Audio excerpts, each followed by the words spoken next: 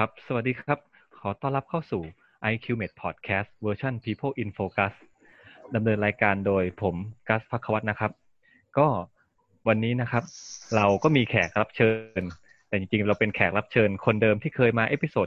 ที่3ก็คือน้องปิ๊งธัญพรนะครับแล้วก็เราก็จะมีผู้ดำเนินรายการร่วมของเราเช่นเคยนะครับคือติ่งครับติ่งครับสวัสดีครับสวัสดีครับพี่การ์ดครับผมวันนี้ทำไมเราถึงเชิญน้องปิ๊งมาอีกรอบหนึ่งล่ะครับวันนี้เราจะมาเรียกว่าเรามาพูดเพิ่มเติมเกี่ยวกับการทำงานที่ประเทศญี่ปุ่นของปิงกันครับว่าเขาใช้หลักการอะไรในการทำงานรวมถึงอ่าเป็นการเหมือนกับว่าสภาพแวดล้อมในการทำงานนะครับว่าอย่างเช่นเรื่องของการประชุมทีมเรื่องของการทำงานเป็นทีมในประเทศญี่ปุ่นเป็นยังไงครับมีความอยากรู้ครับโอเคได้เลยสวัสดีครับน้องปิ๊งแนะนำตัวอีกรอบครับค่ะสวัสดีค่ะปิงค่ะน้องปิ๊งธัญพรนะครับน้องปิ๊งเนี่ยรู้ไหมน้องปิ๊งเป็นคนแรกเลยที่มารายการพอดแคสต์ของเราเนี่ยซ้ำสองโอ้ปกติปกติเนี่ยคนอื่นนะจะเชิญมาครั้งเดียวแต่น้องปิ๊งเป็นเวอร์ชันเป็นคนแรกที่มาครั้งที่สองซึ่งเรายินดีเป็นอย่างยิ่ง โอ้ขอบคุณมากเลยค่ะที่เชิญมาเป็นครั้งที่สองค่ะค่ะใช่จริงๆเนี่ยของน้องปิ๊งเนี่ยมีคนสนใจหลายคนที่ได้ฟีดแบ็กมานะครับเพราะว่าการไปทำงานที่ญี่ปุ่นจริงๆเนี่ยเรามีคนอยากรู้หลายเรื่องน้องปิ๊งเข้าไปยังไงหรือไปแต่เที่ยวอย่างเดียวแล้วญี่ปุ่นทำงานอะไรขนาดนั้นไหมอ่าอืมค่ะวันนี้ก็เลยที่คุยกันมาก็น่าสนใจแล้วจริงๆญี่ปุ่นเนี่ยเขาก็มีปรัชญาการทำงานหลายรูปแบบเหมือนกันใช่ไหมครับ ค่ะได้เอางี้เลยดีกว่าเข้าเรื่องน้องปิ๊งไปเจออะไรมาบ้างครับที่การทำงานที่ Panasonic ครับในเรื่องของปรัชญาการทำงานครับอ๋อคือจริงๆเราน่าจะพูดเป็นแนวว่าเขาเหมือนกับสร้างสภาพแวดล้อมยังไงในที่ทำงานอะไรอย่างนี้ดีกว่าคือเขาทำยังไงให้ครับเหมือนกับสภาพแวดล้อมน่าทำงานปลอดภัยอะไรอย่างเงี้ยค่ะ ครับผมคือเรื่องนี้ที่อย่างที่ปิงทำอยู่คือปิงทำที่บริษัท Panasonic นะคะครับค่ะแล้วสิ่งที่ปิงเจอเขาจะเรียกว่าการทำไคเซ็นนะคะไคเซ็นครับผมใช่ครับผมเป็นชื่อหลักการทำงานครับผมซึ่งมันเป็นยังไงครับอก็ถ้าเกิดว่าเขาจะมีเรียกว่าเป็น Quick Kaizen นะคะเขาจะเรียกว่า ครับ 5S ก็อาจ5S ก็น่าจะค่ะ 5S คือน่าจะคครับล้ายๆกับ5สอของเมืองไทยแต่ว่าคือที่เมืองไทยเนี่ยอาจจะไม่ค่อยมีแบบว่าทำจริงจังมากแต่ว่าคืออ่า ที่นั่นคือแบบเข้มมากครับผมเดี๋ยวพี่ขอทวน5 สอของเมืองไทยหน่อยนะครับที่น้องปิ๊งบอกว่ามันเหมืๆค่ะอนกับ5S ของไคเซ็นสอแรกคือค่ะสะสางขอที่สองคือสะสางสะดวกสะสาค่ะ งสะดวกสะอาดสร้างมาตรฐานแล้วก็สร้างวินัยอันนี้ของไคเซ็น 5S นี่เหมือนกันไหมครับคล้ายๆค่ะของปิงจะเป็นสะสางสะดวกสะอาดสุขลักษณะแล้วก็อ่สร้างนิสัยาอ่าโอเคโอเคก็ใกล้เคียงกันครับผมค่ะคราวนี้ของทางญี่ปุ่นเนี่ยแน่นอนเขาต้องจริงจังกว่าเราแน่ของญี่ปุ่นนี่จค่ะริงจังขนาดไหนครับจริงจังเบอร์ไหนคืออย่างแรกคือยังไงคือเขาจะมีประชุมเกี่ยวกับเรื่องความปลอดภัยอะค่ะทุกครับผมเดือนอือฮึทุก1 เดือนก็คือเขาจะแบบเป็นมีตติ้งห้องใหญ่เลยก็คือจุคนทั้งดิวิชันเข้ามาของปิ๊งประมาณ100-200 คนนะคะ โอ้โหประชุมความปลอดภัยทุกเดือนเลยค่ะทุกเดือนเขาจะมีเรียกว่าเป็นการประชุมเรื่องความปลอดภัยแล้วก็แบบเขาก็จะทุกคนต้องเข้ามานั่งฟังแล้วทีอือฮึนี้คือเขาก็จะมีแบบว่าเหมือนกับเช็คเช็คความสะอาดเรียบร้อยของของเขาเรียกอะไรพนักงานในเอ่เช็คความสะอาดเรียบร้อยของห้องทำงานค่ะอืมทุกๆห้อง อือฮึคือแบบจะมีแบบเป็นห้องแลบนู้นห้องแลบนี้อะไรอย่างเงี้ยค่ะคือแต่ละคนครับผมคือเขาก็จะมีเหมือนกับคนที่ได้รับหน้าที่มอบหมายในครับทุกๆเดือนครับประมาณ1 ทีมละประมาณ5 ถึง 6 คนครับผมแล้วเขาก็จะแบบแบ่งเป็นโซนว่าตึกนี้ชั้นนี้อือฮึโอเคทีมนี้เริ่มเช็คแล้วก็คือเขาก็จะเช็คว่า ห้องจัดของเป็นระเบียบเรียบร้อยไหมมีการวางของอะไรรกๆอย่างเช่นสมมติคืออย่างที่ญี่ปุ่นเนี่ยเขาจะมีแบบว่าอย่างเช่นห้องทดลองเขาจะมีตู้วางของแล้วคือถ้าตู้วางของนั้นน่ะไม่มีเหมือนกับไม่มีกำแพงอะไรอย่างเงี้ยค่ะคือแค่เป็นวางชั้นเฉยๆเขาก็จะต้องมีเหมือนกับเซฟตี้มีเชือกเซฟตี้รัดข้างหน้าตู้อีกทีหนึ่งเพื่อที่เหมือนกับพอที่ญี่ปุ่นอ่ะเขาจะมีเหตุการณ์แบบแผ่นดินไหวอะไรอย่างเงี้ยค่ะใช่คือเขาก็จะแบบคือถ้าเกิดว่าใครที่ไม่มีเชือกเซฟตี้อันนั้นน่ะเขาก็จะเหมือนกับเขียนแล้วก็คือเขียนลงในรายงานแล้วก็จะไปรายงานในเขาเรียกว่ารายงานในที่ประชุมอะค่ะใช่แล้วคือก่อนที่จะถึงวันประชุมเนี่ยคือเขาอะคือคนที่เช็คในทีมนั้นน่ะเขาก็จะส่งเอกสารแล้วก็ถ่ายรูปสิ่งที่เขาคิดว่ามันไม่ปลอดภัยเนี่ยเขาก็จะส่งไปให้คนที่เป็นคนดูแลห้องนั้นห้องที่ไปเช็คมาว่าเนี่ยเขาถ่ายรูปมาเนี่ยมันไม่ปลอดภัยนะคุณต้องไปแก้มาแล้วพอแก้เสร็จเขาก็จะถ่ายรูปสิ่งที่แก้เสร็จแล้วก็เขียนรีพอร์ตกลับไปให้ว่าแก้เสร็จแล้วแล้วทีนี้เขาก็จะรวบรวมเอกสารแล้วก็เอาไปพรีเซนต์ในวันประชุมทุกๆ1 เดือนเข้าใจได้เลยครับหน้าที่ในการพวกทำความสะอาดนี่คือเป็นของแบบทุกคนในที่ทำงานใช่ไหมครับแบบแต่ละคนต้องดูแลโต๊ะตัวเองพื้นที่ตัวเองใช่ค่ะคือที่นั่นคือถ้าเป็นบริเวณโต๊ะทำงานของพนักงานเนี่ยจะไม่มีเหมือนกับแม่บ้านอะไรอย่างเงี้ยมาทำให้อ่ะค่ะคือเราจะต้องเหมือนกับทุก1 สัปดาห์จะมี1 วันที่ยังไงอ่ะเขาจะมีเหมือนทุก1 วันก็จะมาช่วยกันทำงานมาช่วยกันปัดฝุ่นอะไรอย่างเงี้ยค่ะครับแล้วก็จะมีแบบเป็นส่วนเล็กๆที่เป็น area เฉพาะของในทีมนั้นเพราะของที่ปิ๊งอยู่มันเป็นฟลอร์ใหญ่ก็คือใครที่อยู่ทีมไหนก็คือจะต้องรับผิดชอบ area ตัวเองก็จะแบบต้องมาดูดฝุ่นทุกอาทิตย์แล้วก็จะเปลี่ยนวนไปเรื่อยๆค่ะไม่เว้นแม้กระทั่งหัวหน้าก็ต้องทำด้วยหน้าต้องเป็นตัวอย่างที่ดีของรุ่นน้องค่ะก็คือเขาก็จะมีแบบเป็นคล้ายๆเป็นแมกเนตแล้วก็ติดไว้ที่หน้าชื่อของทุกคนถ้าเกิดว่าคนนี้เสร็จแล้วเขาก็จะเลื่อนแมกเนตไปที่คนต่อไปอะไรอย่างเงี้ยค่ะนี่เฉพาะเรื่องของความสะอาดใช่ไหมครับค่ะอันนี้คือสิ่งที่ปลอดภัยด้วยใช่ค่ะแล้วก็มันก็จะมีอีกอย่างหนึ่งก็คือคืออย่างของทีมที่ปิ๊งอยู่เนี่ยเป็นทีมที่ทำเกี่ยวกับพวกเซฟตี้อะค่ะครับผมมันก็เลยจะมีเหมือนกับเพิ่มเข้ามาอีกก็คือเขาจะมีแบบมีถ่ายรูปเหตุการณ์ที่คิดว่าน่าจะเป็นอันตรายแค่คาดว่าน่าจะเป็นอันตรายใช่ค่ะเขาค่ะคืออันนี้คืออย่างเช่นมีคนกำลังเข็นรถขนของที่มีลังวางซ้อนกันแล้วตรงใกล้ๆตรงนั้นมีของอย่างอื่นวางระเกะระกะอยู่แล้วก็ใส่รองเท้าแตะหรืออะไรอย่างเงี้ยค่ะมันเหมือนการประจานหรือเปล่าครับอย่างนี้มันแบบดูไม่ใช่ค่ะนี่คือเขาตลอดเวลาคือเขาไม่อันนี้คือไม่ใช่เหตุการณ์จริงค่ะอันนี้คือเหมือนกับมันเป็นรูปที่เขาได้มาจากส่วนกลางอีกทีนึงซึ่งส่วนกลางตรงเนี้ยเขาเหมือนกับมีหน้าที่ที่คอยแบบว่ายังไงอะส่งไอ้ตัวนี้มาทุกๆเดือนเพื่อให้ในทีมเหมือนกับทำคล้ายๆทำพวก risk assessment นะคะว่าแบบมันอันตรายประมาณเบอร์ไหนแล้วก็ควรจะทำยังไงเพื่อที่จะแก้ไขปัญหาตรงนี้อะไรอย่างเงี้ยค่ะคือที่ญี่ปุ่นค่อนข้างซีเรียสกับเรื่องความปลอดภัยมากๆอะค่ะถ้าสมมติทำงานอยู่แล้วแบบแล้วแบบอุ๊ย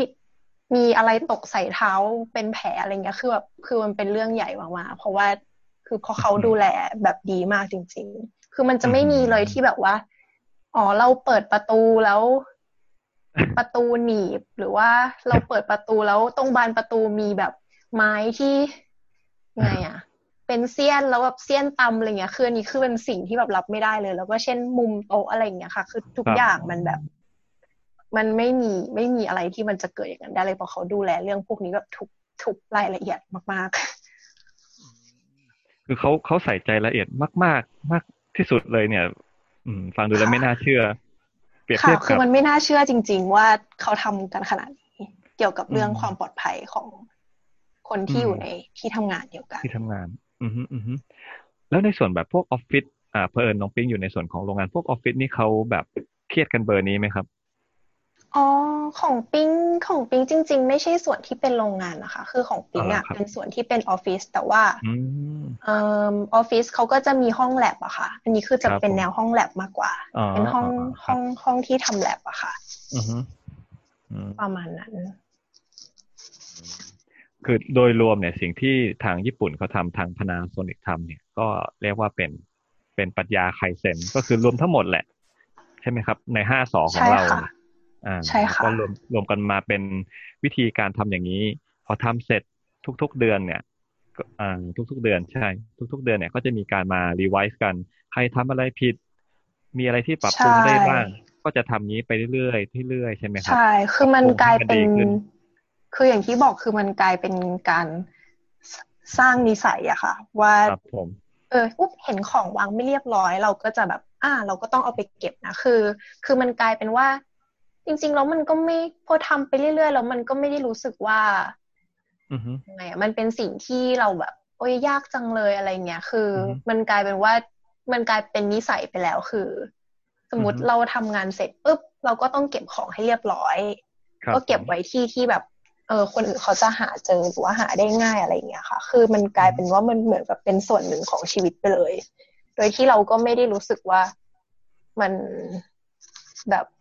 ยากหรืออะไรอย่างเงี้ยค่ะ เราก็ไม่เครียดตรงนั้นด้วยเนาะ ก็ไม่ได้เครียด ไม่มากได้เครียด อะค่ะ คือมันกลายเป็นแบบคือมันเป็นการสร้างนิสัยจริงๆ คือทำจนมันเข้าไปอยู่ในสายเลือดตอนที่ค่ะ มามานึกถึงตอนทำที่เมืองไทยนี่แบบทำได้วันเดียวอะเนาะน่าแล้วก็ถ่าย จะยากอะค่ะ คือเท่าที่นั่นเขาแบบจริงจังจริงๆ อืคือแบบมถึงกับต้องแบบจัดประชุมแล้วก็อืมคือก็โหทำกันขนาดนี้เลย เราก็ตกใจเหมือนกันตอนแรก ไม่แล้วที่จริงมันเป็นแบบนั้นไม่ใช่เหรอหมายถึงว่า คืออย่างยกตัวอย่างเราอ่ะเราเป็นพวกที่วางของระเกะระกะขนาดนั้นอะถ้าไปเจอแบบเนี้ยคงแบบ ซัฟเฟอร์แน่นอนอ่ะในเรื่องนี้คือจริงๆก่อนที่เราจะไปเราก็ไม่ใช่คนที่แบบเก็บของเรียบร้อยมากเราแบบอย่างโต๊ะทำงานอย่างเงี้ยคือแบบตอนที่ไปช่วงแรกๆบอกแบบหัวหน้าก็บ่นว่าเนี่ยทำไมโต๊ะรกจังเลยอะไรอย่างเงี้ยครับแต่ว่าเหมือนผมพออยู่ไปอยู่มามันก็แบบ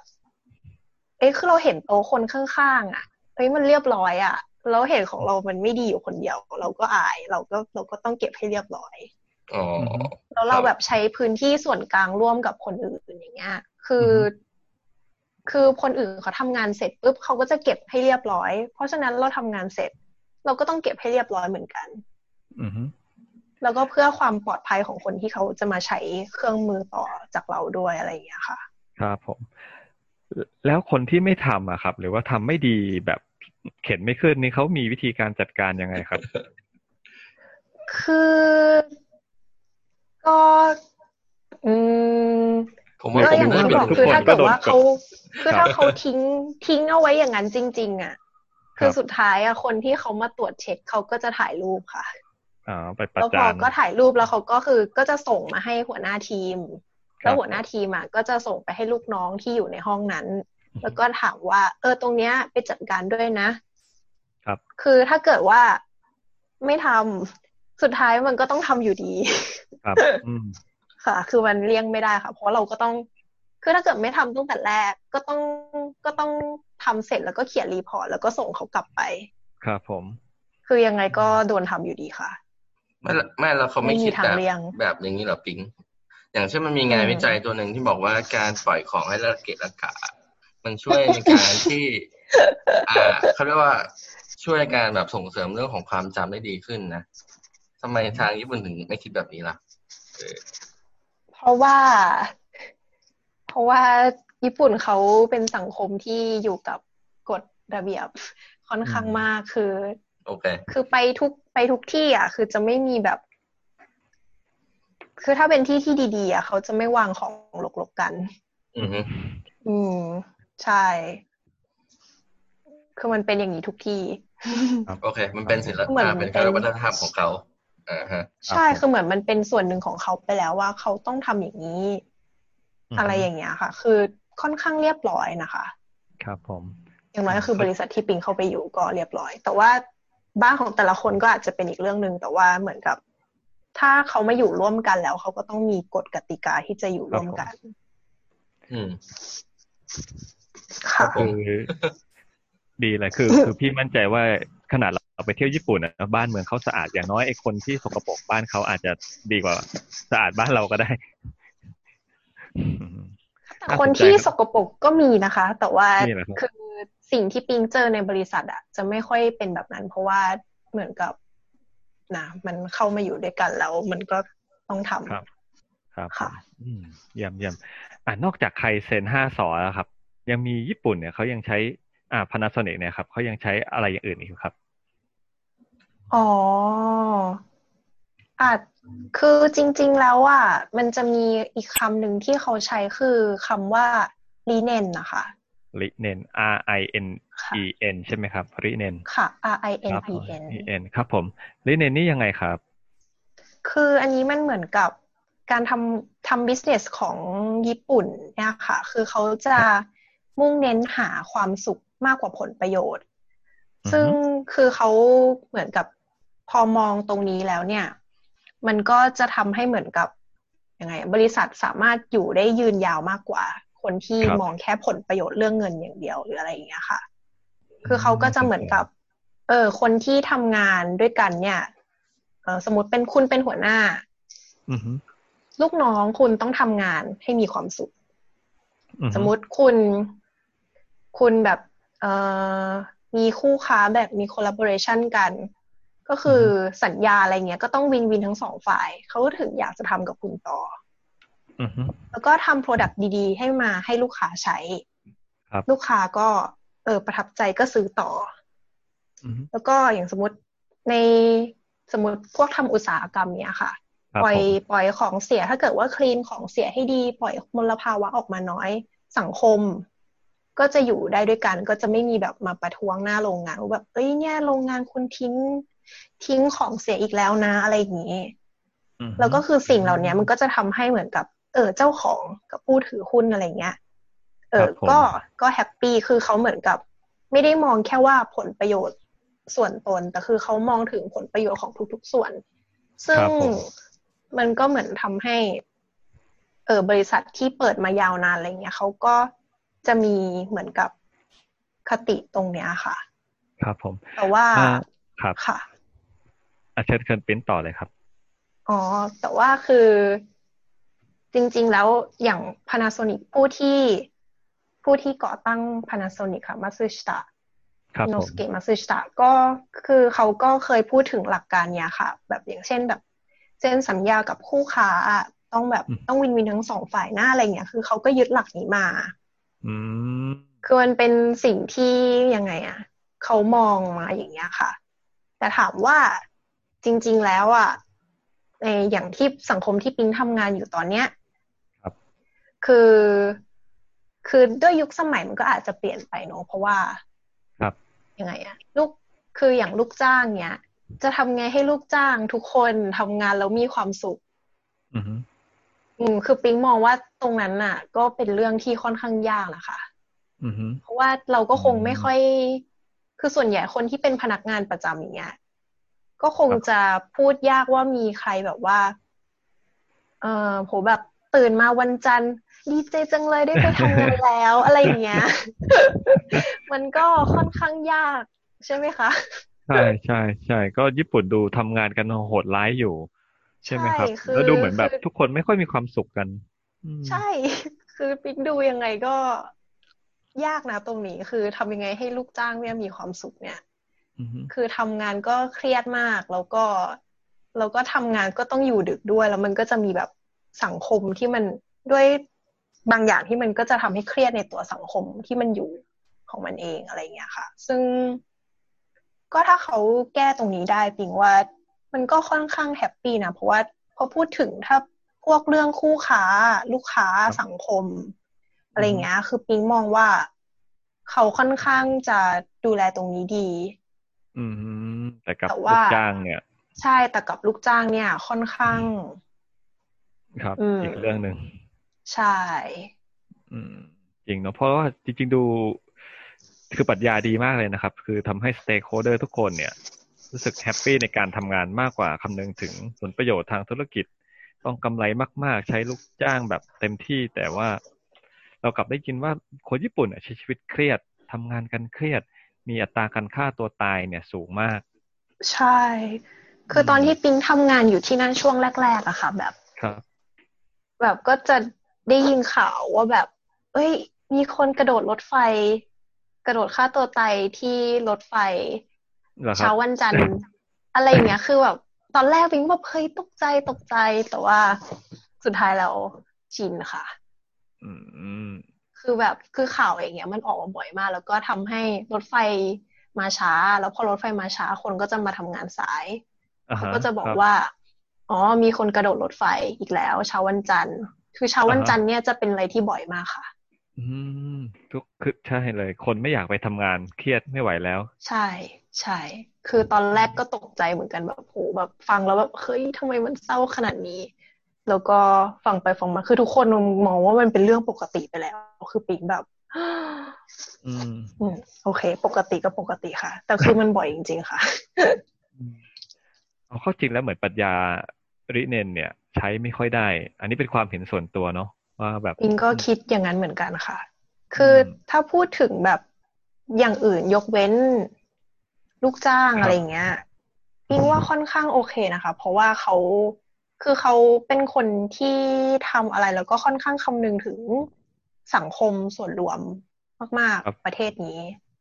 คือก่อนจะทำอะไรเขาก็จะแบบมันจะไม่ทำให้คนข้างนอกแบบต้องมาลำบากกับผลที่เขาทำไปแล้วคืออะไรอย่างเงี้ยค่ะคือเขาค่อนข้างคิดตรงเนี้ยดีมากแต่ว่าเรื่องการใช้งานลูกจ้างเนี่ยก็ค่อนข้างจะโหดไปสักนิดนึงเข้าใจได้คือเปรียบเทียบสองปรัชญานี้ในการทำงานเนี่ยแบบไคเซ็นเนี่ยดูทำได้ดีมากเลยดูแบบ very high standard แต่ริเนนเนี่ยปรัชญาออกมาดูดีดูแล้วแบบภาษาญี่ปุ่นนี่น่าทำงานจังเลยดูแฮปปี้แต่ว่าของจริงเนี่ยแบบของจริงเนี่ยเครียดมากค่ะคือเขาพยายามทำให้ทุกอย่างดีค่ะแต่ว่ามันก็คือต้องมีคนหนึ่งที่รับกรรมแล้วความลองสคริปต์นิดนึงความ perfectionist ของคนญี่ปุ่นนี่มันมากค่อนข้างมากๆเลยค่ะเพราะว่าคือเขาทำอะไรแล้วเขาก็จะวางแผนแล้ววางแผนอีกแล้วก็สมมุติอย่าง presentation ทำออกมาก็คือก็เขาก็จะแก้ไปเรื่อยๆจนกว่าจะไม่มีเวลาแก้ค่ะแบบคือมันจะเจอแบบสมมติรีบทำต้องรีบส่งแล้วก็คือถ้าเกิดเขามีเวลาเยอะเนี่ยเขาก็จะคอมเมนต์เยอะครับแล้วเขาก็จะแบบเนี่ยยูยังไม่ได้คิดถึงตรงนี้ใช่ไหมอะไรเงี้ยก็คือจะแก้คือรู้สึกว่าเสียเวลาการทำ presentation ไปเยอะพอสมควรนะคะแล้วก็การทำ presentation ของคนญี่ปุ่นเนี่ยคืออารมณ์ว่าคุณอ่านสไลด์นั้นน่ะคุณจะรู้ได้เลยว่าจริงๆแล้วคนพูดไม่ต้องพูดเราก็ได้นะในความคิดปิ๊งคือเขาใส่ทุกอย่างมาในนั้นแล้วคือเอาสไลด์ไปอ่านก็จบแล้วไม่ต้องพูดหรอกแต่ว่าอย่างนั้นเลยเหรอคือแบบคือเขาเขียนทุกอย่างจริงๆอะค่ะเขียนลงไปทุกอย่างเลยค่ะเดี๋ยวสไลด์ก็น่าเบื่อดีถ้าอย่างนั้นก็ไม่รู้เหมือนกันแต่ว่าคือเอาเป็นว่าคืออ่านคร่าวๆก็รู้แล้วว่าจะพูดอะไรคือมันจะไม่เหมือนแบบสไตล์สไลด์ของคนอเมริกาหรือว่าใช่อะไรอย่างเงี้ยค่ะคือของสไตล์นั้นก็คือจะแบบไม่ค่อยเขียนอะไรไว้ก็จะมีเขียนนิดหน่อยแล้วก็ฟังที่พูดมากกว่าแต่คือถ้าเป็นสไตล์การเขียนทำสไลด์ของคนญี่ปุ่นเนี่ยคือ โหรูปสวยดีเทลดีรายละเอียดครบฮะค่ะอืมก็คือจะบอกเลยว่าเสียเวลาการทำงานกับตรงนี้มากฮะบางทีเราก็แบบจริงๆตรงนี้ไม่ต้องเขียนก็ได้ไหมคะอะไรเงี้ยเขาก็บอกว่าตรงนี้เป็นคีย์เวิร์ดสำคัญต้องเขียนลงไปอะไรอย่างเงี้ยค่ะอันนี้แต่นี้คือก็ขึ้นอยู่กับหัวหน้าเลยค่ะบางคนก็บอกตรงนี้ไม่ต้องเขียนหรอกเดี๋ยวไปพูดเอาแต่บางคนก็แบบก็อยากให้ละเอียดอะไรอย่างเงี้ยค่ะแต่คือก็เป็นคือแต่ต่อให้คนที่ไม่ละเอียดก็ละเอียดอยู่ดีในความคิดปิ๊งโอเคอันนี้น่าสนใจดีครับเพราะว่ายังไงเราก็คงไม่ไปคอมเมนต์อะไรเขาได้ว่าไหนถูกหรือไหนผิดแต่ว่าพูดถึงคือก็พูดถึงคือเวลาไปพูดอย่างเงี้ยสมมติต่อให้คนพูดเหมือนสมมติเขาไปไงไปพูดที่ต่างประเทศแล้วสมมติคนต่างประเทศฟังสมมติฟังสำเนียงญี่ปุ่นไม่ค่อยเข้าใจหรืออะไรอย่างเงี้ยค่ะครับผมคือมันก็เป็นข้อดีที่ว่าคือเขาแค่อ่านสไลด์เขาก็สามารถเข้าใจได้ว่ากำลังพูดอะไรอยู่คือปิ๊งมองว่ามันก็เป็นข้อดีนะคะครับผมมันอาจจะเป็นเพนพอยต์ของเขาก็เลยแบบเฮ้ยไม่ได้นะใช่คือถ้าเขาคือการที่เขาอธิบายอะไรแล้วคนไม่เข้าใจเนี่ยมันเป็นสิ่งที่ยอมรับไม่ได้ในฐานะคนญี่ปุ่นนี้ปิ๊งค่อนข้างเห็นมาเยอะมากๆคือการอธิบายอะไรของเขาอะค่ะคือจะละเอียดมากๆครับอย่างเช่นเวลาเราจะพูดกับหัวหน้าอย่างเงี้ยคือเราก็ต้องเหมือนกับคือถ้าอย่างในความคิดปิ๊งคืออย่างคนไทยเงี้ยบางทีเราก็พูดออกมาเลยแล้วก็หัวหน้าก็น่าจะเข้าใจว่าเราพูดถึงเรื่องอะไรอยู่อะไรเงี้ยค่ะแต่คือในมุมมองของคนญี่ปุ่นแล้วอะคือการที่ลูกน้องอะไปคุยกับหัวหน้าคือลูกน้องอะก็ต้องเหมือนกับพูดท็อปปิกมาก่อนว่าจะพูดอะไรแล้วก็ต้องเท้าความนิดนึงว่าเกี่ยวกับอะไรแล้วก็ถึงจะลงดีเทลตรงนั้นได้เหมือนให้เพื่อให้หัวหน้านึกออกว่าคุณกำลังพูดเรื่องอะไรอยู่ครับผมคือตอนแรกปิงก็แบบอ้าวไม่รู้หรอกว่าเราจะพูดเกี่ยวกับอะไรอย่างเงี้ยค่ะก็แล้วเขาก็จะบอกว่าเนี่ยไหนลองอธิบายมาสิว่าจะให้เริ่มพูดตรงไหนอะไรอย่างเงี้ยแบบเรื่องนี้จริงเหรอจริงน่าสนใจดีครับแล้วเราเวลาเราไปอยู่ Panasonic เนี่ยพวก Operation Manual เนี่ยครับเขาทำละเอียดขนาดไหนครับถ้าฟังดูแล้วน่าจะละเอียดแบบมากๆเลยปิ๊งชอบมากเลยนะคะเพราะว่าคือปกติอย่างที่ปิ๊งอยู่เมืองไทยสมมติก็จะมีแบบยังไงคู่มือการลงวินโดว์หรือว่าทำลงโปรแกรมอะไรอย่างเงี้ยค่ะของคนไทยคือบางทีแบบปิ๊งได้มาอย่างเงี้ยปิ๊งก็คิดคือขนาดมันมีคำบรรยายเขียนที่ปิ๊งอ่านออกอะปิ๊งก็ยังคิดไม่ค่อยถูกเลยคือมันจะหายไปบางส่วนในความรู้สึกปิ๊งนะแต่คือที่นู่นอะคือต่อให้ปิ๊งอ่านไม่ออกอะแต่ปิ๊งสามารถคิดได้ถูกหมดทุกอย่างอะค่ะพี่เพราะว่าเขาเขียนไว้หมดทุกอย่างจริงๆทุกหน้าทุกขั้นตอนคือเรื่องแมนนวลนี่คือแบบทำง่ายมากขนาดปิ๊งยังคือขนาดบางทีอ่านภาษาตรงเนี้ยไม่ออกแต่ปิ๊งสามารถทำให้มันเสร็จได้เพราะแมนนวลเขาเขียนมาดีมากอันนี้แหละเป็นสิ่งที่เราต้องเรียนรู้เลยเนาะทำแมนนวลแบบญี่ปุ่นโหแบบเป๊ะมากคือรูปเป๊ะคำบรรยายเป๊ะแล้วทำไมเขาถึงชอบใช้แบบพวกนึกถึงแบบแมนนวลที่มันดูน่ารักอะไรอย่างงี้ใช่ไหมครับดูเขาไม่ค่อยแบบเป็นสไตล์โปรเฟชชั่นอลเท่าไหร่เลยคือเหมือนกับมันทำให้น่าใช้อ่ะค่ะครับคือเขาค่อนข้างคำนึงเกี่ยวกับแบบ user friendly อะไรอย่างเงี้ยค่ะคืออย่างบางทีเขาก็จะมีแบบไงมันจะมีบางช่วงที่เขาเหมือนกับรณรงค์เกี่ยวกับไม่ให้มีการเขาเรียกว่าอะไรนะไม่ให้มีการช่อโกงเกิดขึ้นในบริษัทอะไรอย่างเงี้ยค่ะครับผมคือเขาก็จะมีทำหนังสือออกมาซึ่งเป็นแบบหนังสือแบบเหมือนเป็นการ์ตูนนะคะคือเขาลงทุนแบบวาดเป็นการ์ตูนขึ้นมาให้คนอ่านจะได้ไม่น่าเบื่อใช่คนอ่านไม่น่าเบื่อแล้วเขาก็จะมีพวก e-learning ในบริษัทอะไรเงี้ยค่ะเยอะมากทำเป็นเหมือนกับแอนิเมชันอะไรเงี้ยค่ะให้แบบเข้าใจง่ายเป็นการ์ตูนคนจะได้แบบยอมนั่งทนฟังแล้วก็ทำแบบประเมินแล้วก็ส่งอะไรเงี้ยคือเขาจะมีแบบให้ ให้เรียนเหมือนกับให้ ครับ ทำ e-learning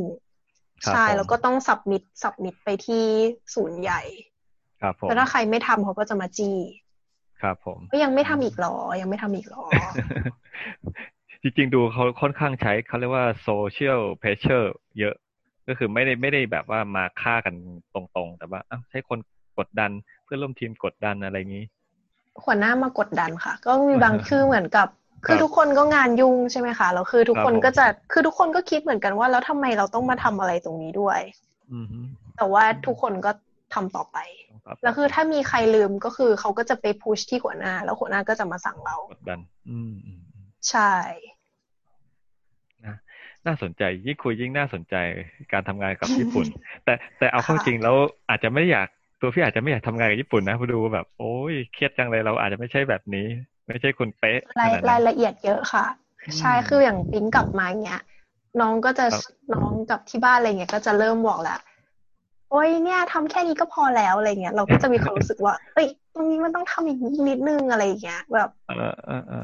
คือแบบเหมือนมันเข้ามาแล้วอะค่ะคือแต่ก่อนไม่ใช่คนแบบนั้นเลย เราเข้ามาแล้วเราออกไม่ได้ แต่พี่เชื่อว่าสักพักมันก็อาจจะปรับ ค่ะ ได้ มัน นะ ก็ดี ความ ปรับได้ครับปรับได้ ความขี้เกียจมันอยู่เป็น DNA ของมนุษย์ ใช่ใช่ค่ะ กลับมาแต่คือเหมือนตอนไปอยู่ที่นู่นคือแบบโหคือเราจะทำอย่างนู้นก็ไม่ได้ทำอย่างนี้ก็ไม่ได้คือแบบ ครับ ก็ต้องทำสิ่งที่เขาทำมาอยู่แล้ว คือเหมือนสังคมที่นั่นคือ การทำอะไรที่เหมือนคนอื่นอะ ครับ จะถือว่าดีแบบเป็นเรื่องที่น่าชื่นชม อือฮึ แล้วก็ใครที่เกิดทำอะไรที่มันประหลาดที่แบบไม่เข้าคือไม่เชิงว่าไอเดียใหม่ๆคือถ้าเป็น ครับ ไอเดียใหม่ๆที่ดีอย่างเงี้ยเขายอมรับนะคะ แต่ ครับ ว่า ผม การทำอะไรแบบ อืม แบบ แตกแยกเนาะ แตกแย แต ก กก่อน แบบไม่เข้าพวกอะไรเงี้ยค่ะ คือเขาจะมองไม่ค่อยดีเท่าไหร่ อืม อืม แซง จบ คิว แล้ว นี่ พี่ ตายแน่นอน ใช่จบแล้ว ตายค่ะตาย ใช่ ตาย จ ค่ะ บแน่นอนได้โอเค วันนี้เนี่ยเราพอสมควร30 กว่านาทีแล้วเราก็คุยกันประมาณนี้แต่จริงๆเรื่องน่าสนใจมากคุยก็สนุกมากๆเลยครับ พี่ว่า ขอบคุณ สงสัย ค่ะ อาจจะมีรอบ3กันแน่ๆเลย โอ้โห คุยยิ่ง ขนาดนั้นเลย เราจะแงะกันจนแบบหมดขั้วกันเลย ค่ะ ใน ยิน อนา ดี คต ค่ะ อาจจะเป็นเรื่องเล่นๆง่าย ๆ มันก็ได้ว่าการไปใช้ชีวิตเรื่องเที่ยวในญี่ปุ่นเป็นยังไงในฐานะไปอยู่นานใช่ไหมครั้นี้เราต้องมาแบบ อืม ไม่ใช่เรื่องงานแล้วเราดูเราคืออย่างพี่ก็ไปเที่ยวญี่ปุ่นบ่อยหลายครั้ง แต่ว่าเราก็ไปไม่กี่วันเนี่ยครับแล้วก็ไปแล้วก็กลับ ค่ะ ก็ยังไม่ได้สัมผัสอะไรไอสถานเที่ยวตามเช็คลิสต์เนี่ยเราก็เต็มที่อะนะอืม อะไร แต่พี่การไปทำฟาร์มไม่ใช่เหรอครับ ก็ยังครับผม ยัง เอาเหรอคะ อะไรเงี้ยอย่างที่เที่ยวแบบที่แบบเราก็อยากรู้ว่า มีผู้หญิงที่มากวักมือเรียกให้มานู่นนี่เราก็เป็นยังไงนะก็อยากรู้อะไรเงี้ยเผื่อจะแบบได้ข้อมูลนี้บ้าง อ๋อ ได้แต่เอาไว้คราวอื่นครับ ได้ค่ะได้ค่ะ ได้โอเค วันนี้เราก็พอหอมปากหอมคอส่วนคนไหนไปฟังเราไม่ว่าจากแพลตฟอร์มไหนก็ตามก็ฝากไลค์แล้วก็ฝากแชร์คนอื่นฟังด้วยนะครับเผื่อจะเป็นประโยชน์กับคนที่อยากจะทำงานที่ประเทศญี่ปุ่นหรือในบริษัทญี่ปุ่นก็คงจะไม่ได้ต่างกันมากนะครับผมโอเคก็ขอบคุณทั้งสองท่านมากนะครับผมขอบคุณน้องปิ๊งขอบคุณน้องติ่งนะครับ ครับ ขอบ สวัส คุ ดี ณ ค มา รั ก บ ค่ะ ครับ สวัสดี